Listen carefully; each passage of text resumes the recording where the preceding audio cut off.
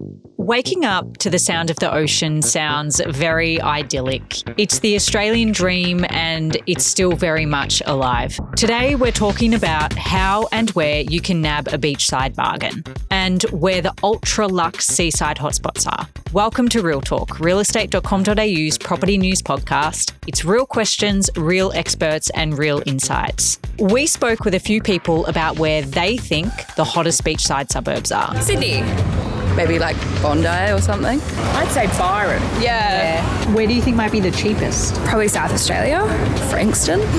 Northern Territory. The Mornington Peninsula. I don't know why everyone wants to go down there all the time. It's like the beaches aren't good. It's far away from the city. It's busy. It's small.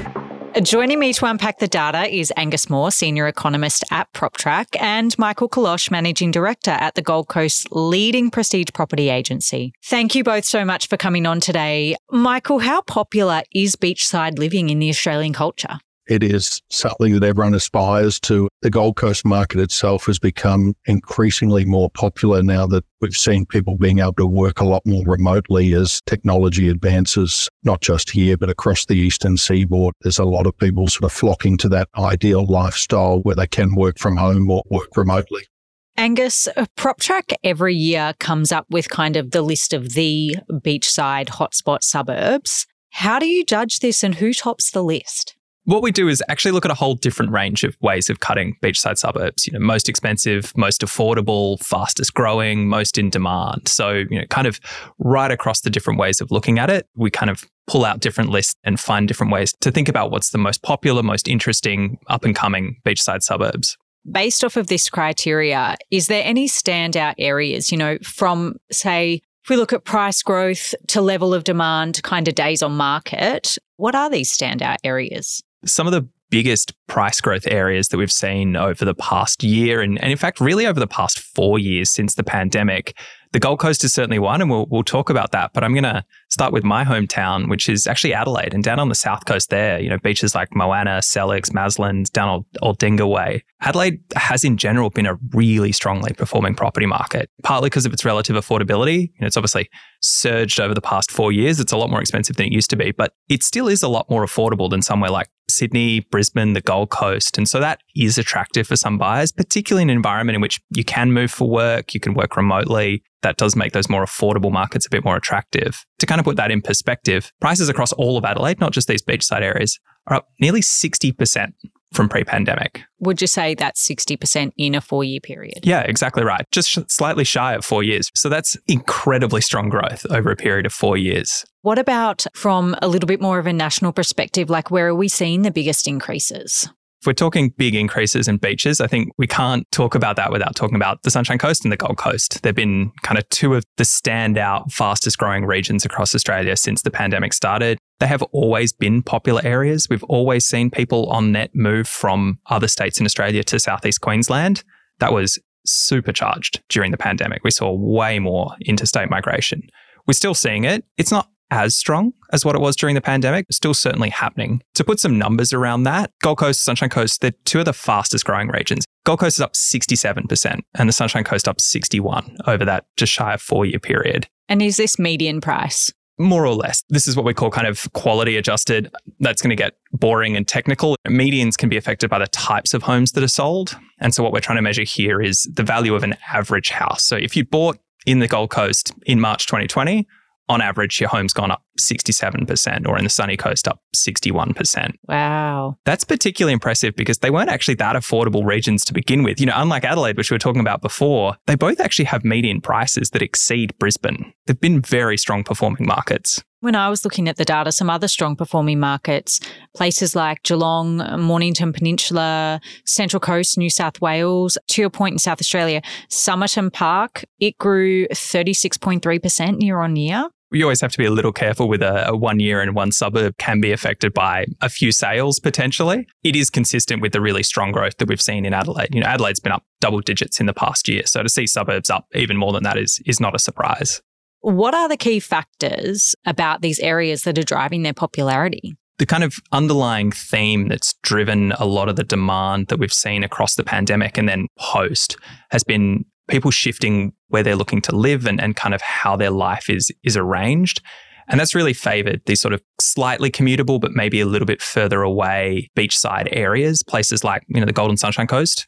They're a reasonable way from Brisbane, but it's entirely manageable. Places like Geelong, again, reasonable way from Melbourne, but entirely manageable. Mornington Peninsula, same story. Central Coast, same story. That's really benefited those areas. Places like Byron Bay are an interesting counterpoint. They did really well during the pandemic as people were working completely remotely. That's one of the areas that looks a bit softer in the past year. We're maybe starting to see a bit of a pullback in that move to Byron to get away from the big city. Now that people are having to go back to the office, you can't really commute from Byron to Sydney. It's quite a drive. It does look a bit softer this year. So the popularity is basically being driven by the adjacency to a capital city where people can still live that lifestyle they want, but that connectivity is just so important. I think that's a big part of it. Clearly, it's not the only thing, right? A whole lot of things go into choosing where you live. The Gold Coast has a lot more going for it than just being close to Brisbane. And, likewise, the Central Coast is not just close to Sydney. It has been an important factor, I think. Michael, the Gold Coast made a huge appearance in the most expensive Queensland homes outside of Brisbane. So the Gold Coast took out 5 of the top 10 spots for houses and 6 of the top 10 spots for apartments. I'm really interested in who are your typical buyers? What are they looking for? Is it all those same factors that Angus has been mentioning?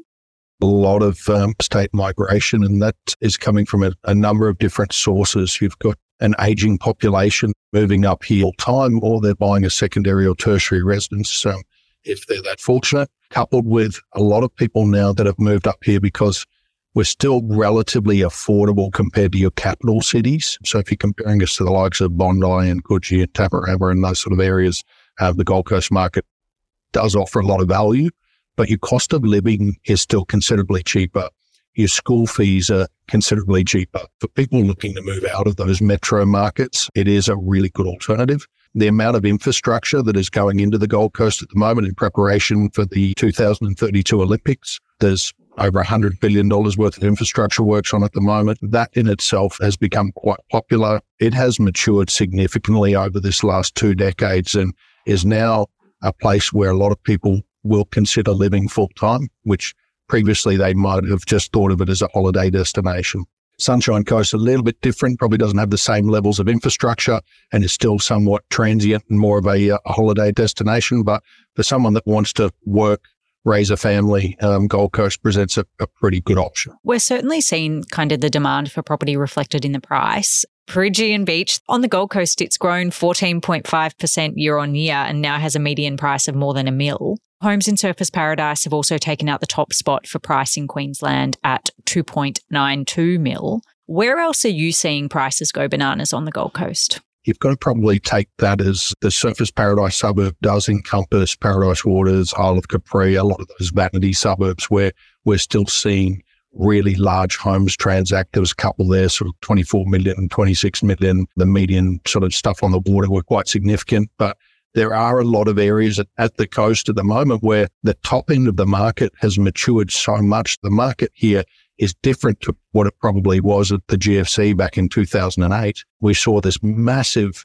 net migration come up over the last decade, but no more so than what moved up here in 2020, 2021 through Melbourne being the most locked down city in the world. But we ended up with 59,000 people in 1 year.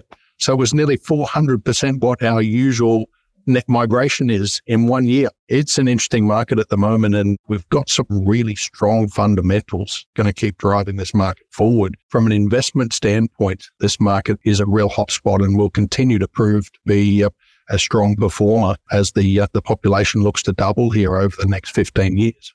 Are there any areas on the Gold Coast that you're seeing become less popular, or just everywhere is kind of in hot demand at the moment?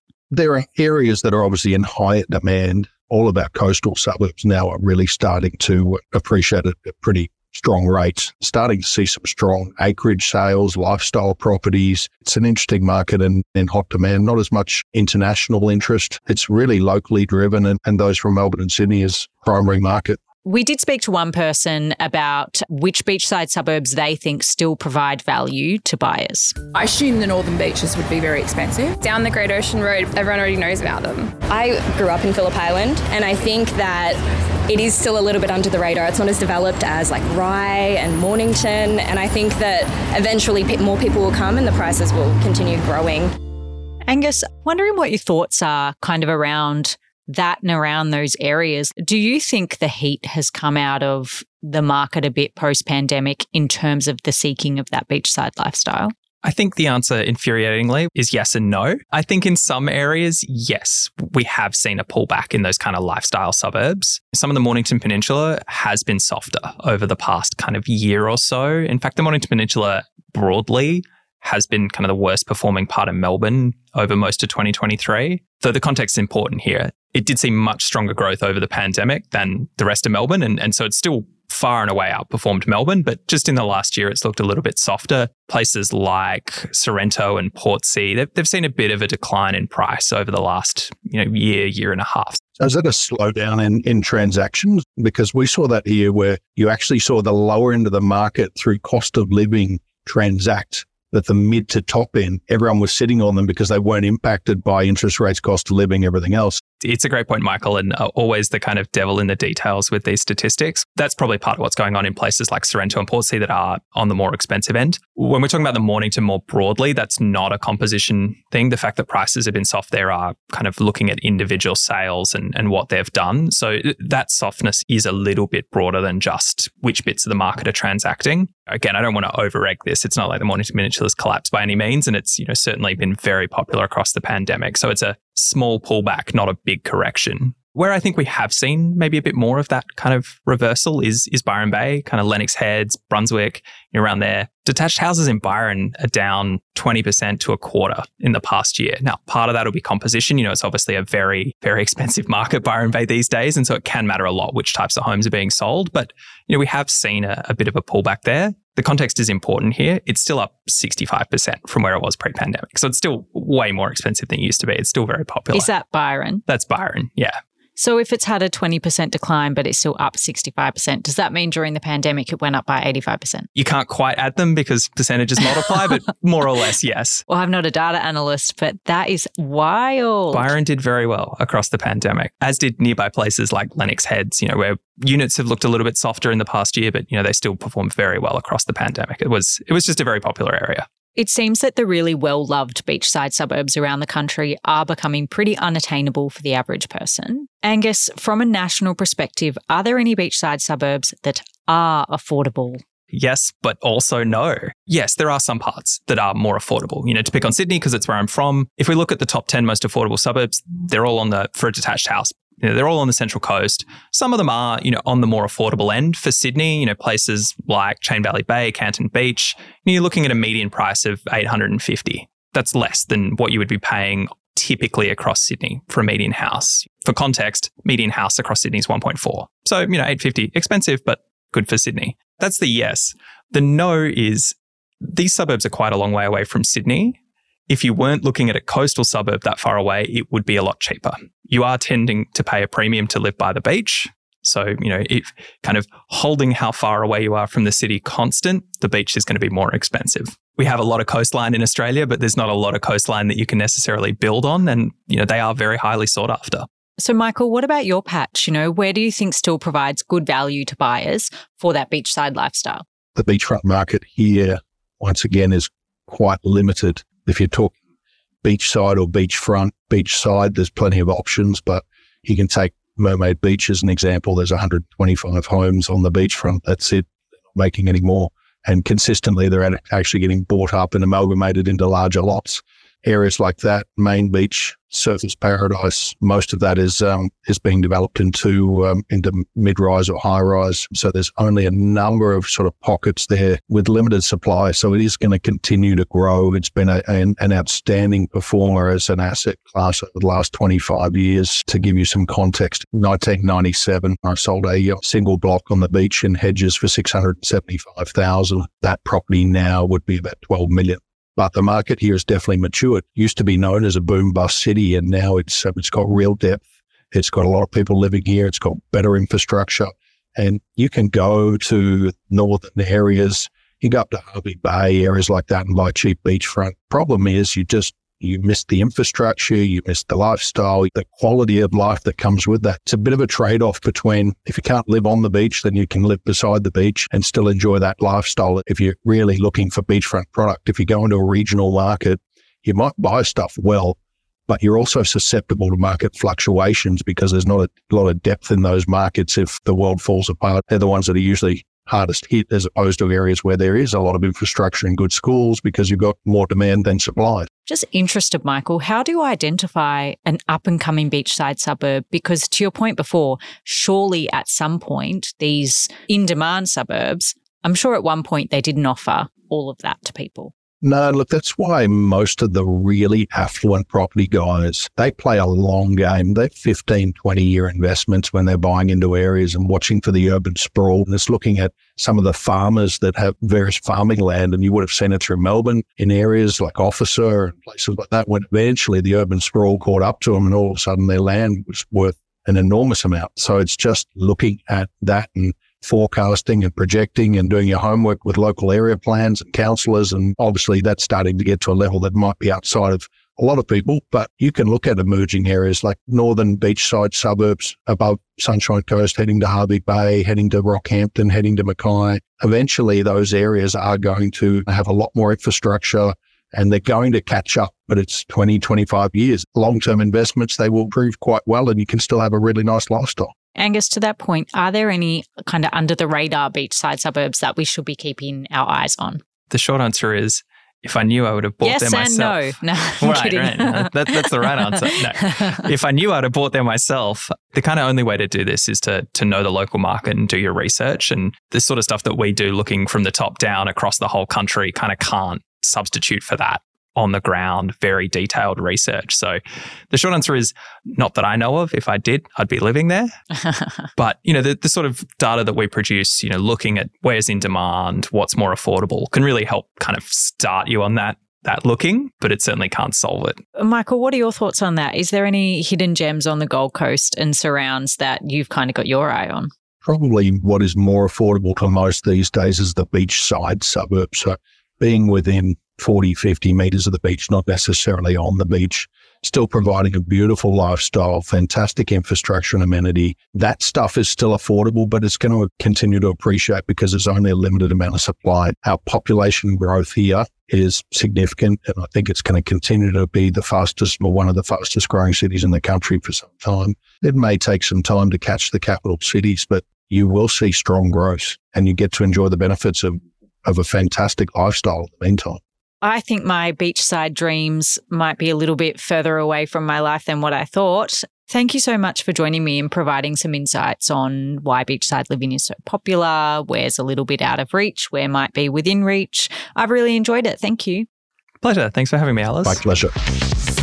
Thanks for joining me. This has been Real Talk. For your weekly fix, please follow wherever you listen to your podcasts and tune in next time for more real questions, news and insights on the topics that matter most from realestate.com.au, Australia's #1 address in property. All information provided is general advice and opinion based on current market conditions. These opinions should not be treated as investment advice. Always obtain advice based on your individual circumstances. Real Talk acknowledges the traditional custodians of country throughout Australia and their connections to land, sea, air and community. We pay our respects to elders past and present.